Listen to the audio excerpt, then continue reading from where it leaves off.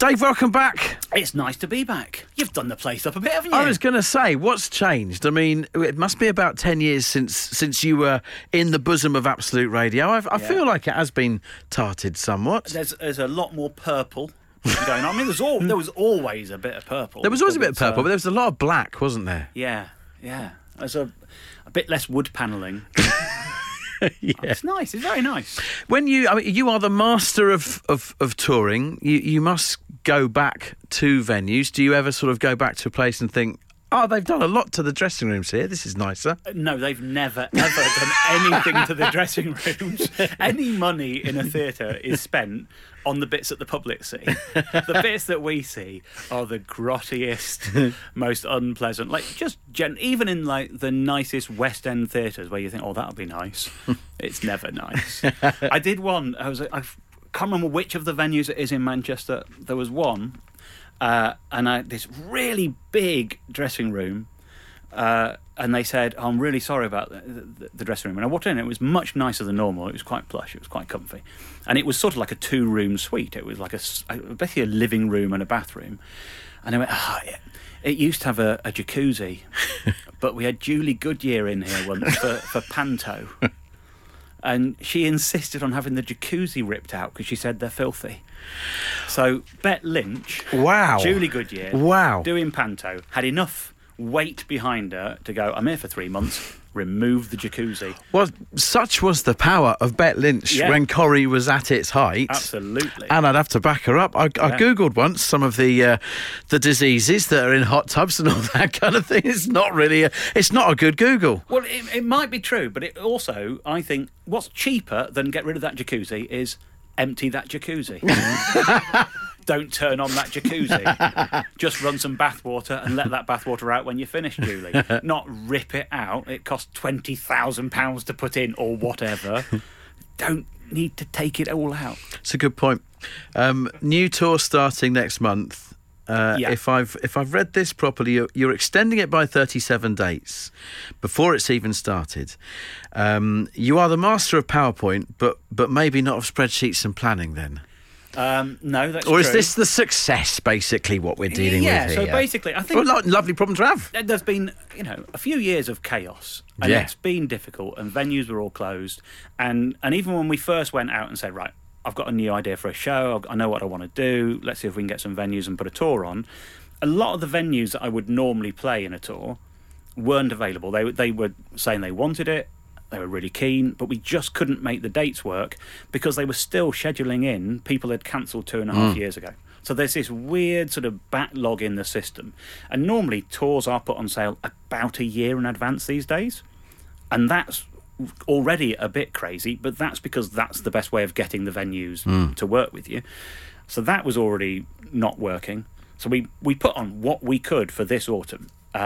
And even then, there was a bit of tentative, do you think it's going to work? Are people ready to go back? Are they going to buy tickets? Is this a sensible thing to do or not? So we put on what we could make happen this autumn, and it turns out people are ready to go back and people are buying tickets and a lot of them are selling. And a lot of the venues who were initially wanting them in the autumn are going, are you going to do more? Can you do some more? And 2 or 3 of the venues that we are doing this autumn are going, we've only got a handful left, can we do another show? So... absolutely, I can have my arm twisted to make a living. So yeah, I'm up for it, and next year we've got another 30 odd dates. I was going to say, when does an autumn tour become a winter tour, become a spring tour? Because that is now a long old run, isn't it? Yeah, it is. It's partly because I like my child is 6. I've got a 6-year-old boy at home. The last time I toured, he was 3, and he doesn't remember that happening.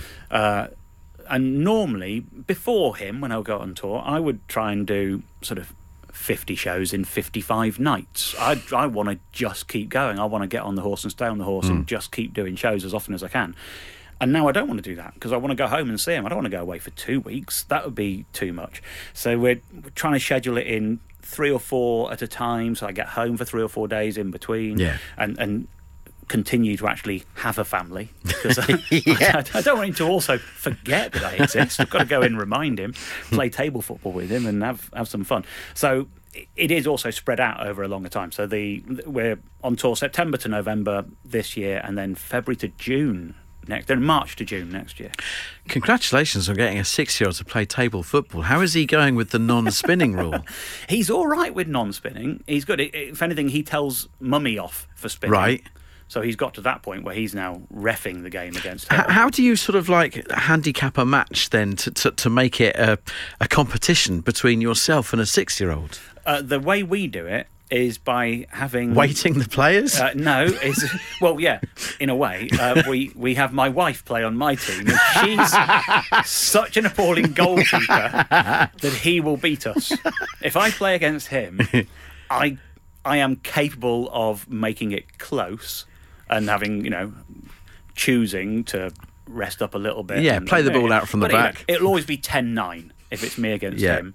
If I play him with my wife as the goalkeeper and defence, then basically he'll beat us anyway, so I don't have to do anything. So this will be the first tour since PowerPoint remotes got used in front of all of us during the pandemic. Yeah. Obviously the content of that was rather serious, but at times with the clunky next slide please, did you despair being the master of PowerPoint? It was weird because just for your own timing, why can't you be given the remote? It's such a basic question. Why could they not be trusted to do it?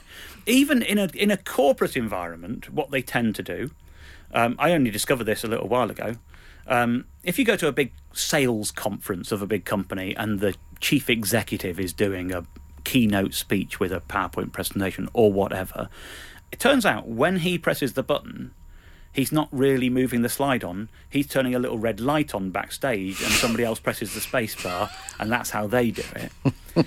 For me, that would not work. I'm got a timing 800 slides around some jokes, right? So I need to be in control of the timing precisely. But even to have just given them that, even to have given Chris Whitty a remote control that he could press, that somebody else could go, all right, yeah, and move it on, instead of making them constantly say, next slide, please. That pandemic did a lot of wrong, but I think, from my point of view, the fact that it has besmirched the reputation of the PowerPoint I love is probably its greatest ill. Which is why you've I'm not overstating things. Which is why you've had to swell the tour to bring the reputation back. Yeah. You're very, when you talk about it like that, an 800 slides one night, you also have to be very trusting of the tech. I do, but I've worked with it a lot, and I'm capable of making a mistake and working around it and things, because I'm the one person who knows how it's meant to be, and if it doesn't come out exactly as I want it to be, the audience don't know that, and I'll make up for it. And I think the very first time I used a computer on stage to do anything like this, I had seen other people using computers on stage to do other things, like play a little video they'd made or whatever. And I'd never, ever seen it go well. And I thought the reason that it doesn't go well is they're using their own home laptop that they do all of their other stuff on. Yeah. And computers get clunky and they slow down. And so the very first thing I did when I thought I need to put this on a computer to put it on a projector, I thought I'll buy a computer and I won't let it go on the internet. And I've basically got like the ugly member of the royal family who's kept in the tower. I've got a computer that doesn't know the internet exists. I build it on my home computer, and then I put it on a little dongle, and I put it into my stage computer, and it has only ever run PowerPoint. No other software has ever run on that computer. It's only ever had one job, and they last forever. I'm on my second one. This is incredible. I bought 20 years ago that lasted me for about 15 years, and I bought 2 more to replace it. So I have one in the dressing room and one on stage. If anything goes wrong on stage, seriously wrong, we can just bring another computer and plug it in and go. So there is a reserve. Yeah. Okay. Which I did after the first one went wrong one night on stage. And the way it went wrong, I was in Brighton. I was doing a warm-up show, so I was kind of early in a tour, hadn't really learnt it yet, and often early in the process, I'm having a sneaky look at the screen to remind me of where I am. When I get into it, I don't need to look, I just know what's going on. But at that point, I needed it, and the computer broke. So what was happening was, it was just actually the screen on my computer broke. It was still sending the image to the projector. So the screen up there was fine, but the screen on the laptop went black.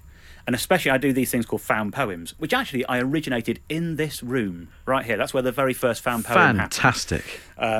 I used to do it on the Sunday morning show on Absolute, but I do those on the show. And when I'm doing that, the laptop is my auto cue. Yeah.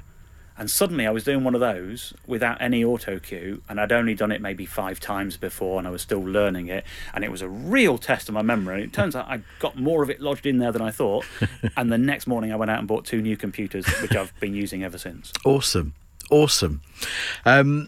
Cryptic crosswords as well is something you're breaking into as well. Is the tour basically getting you in? Is the tour getting in the way of you being the next Countdown host?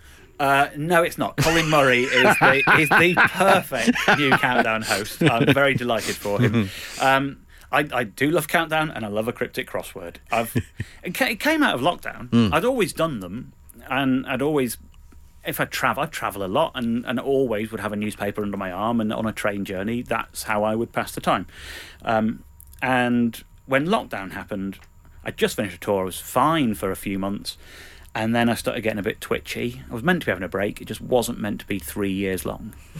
And after about 6 months, I was like, what do I do? Well, my head's full of things, and I've got nowhere to put them, and I've started talking to my 6-year-old like he's an audience. This is not on. I need to rescue myself. I need to give myself something to do. And I thought, well, I've always liked doing them. I'll see if I can write one. Yeah. Cryptic crossword. So I did. And then having written one, I went, oh, that's weird. What do I do with that now?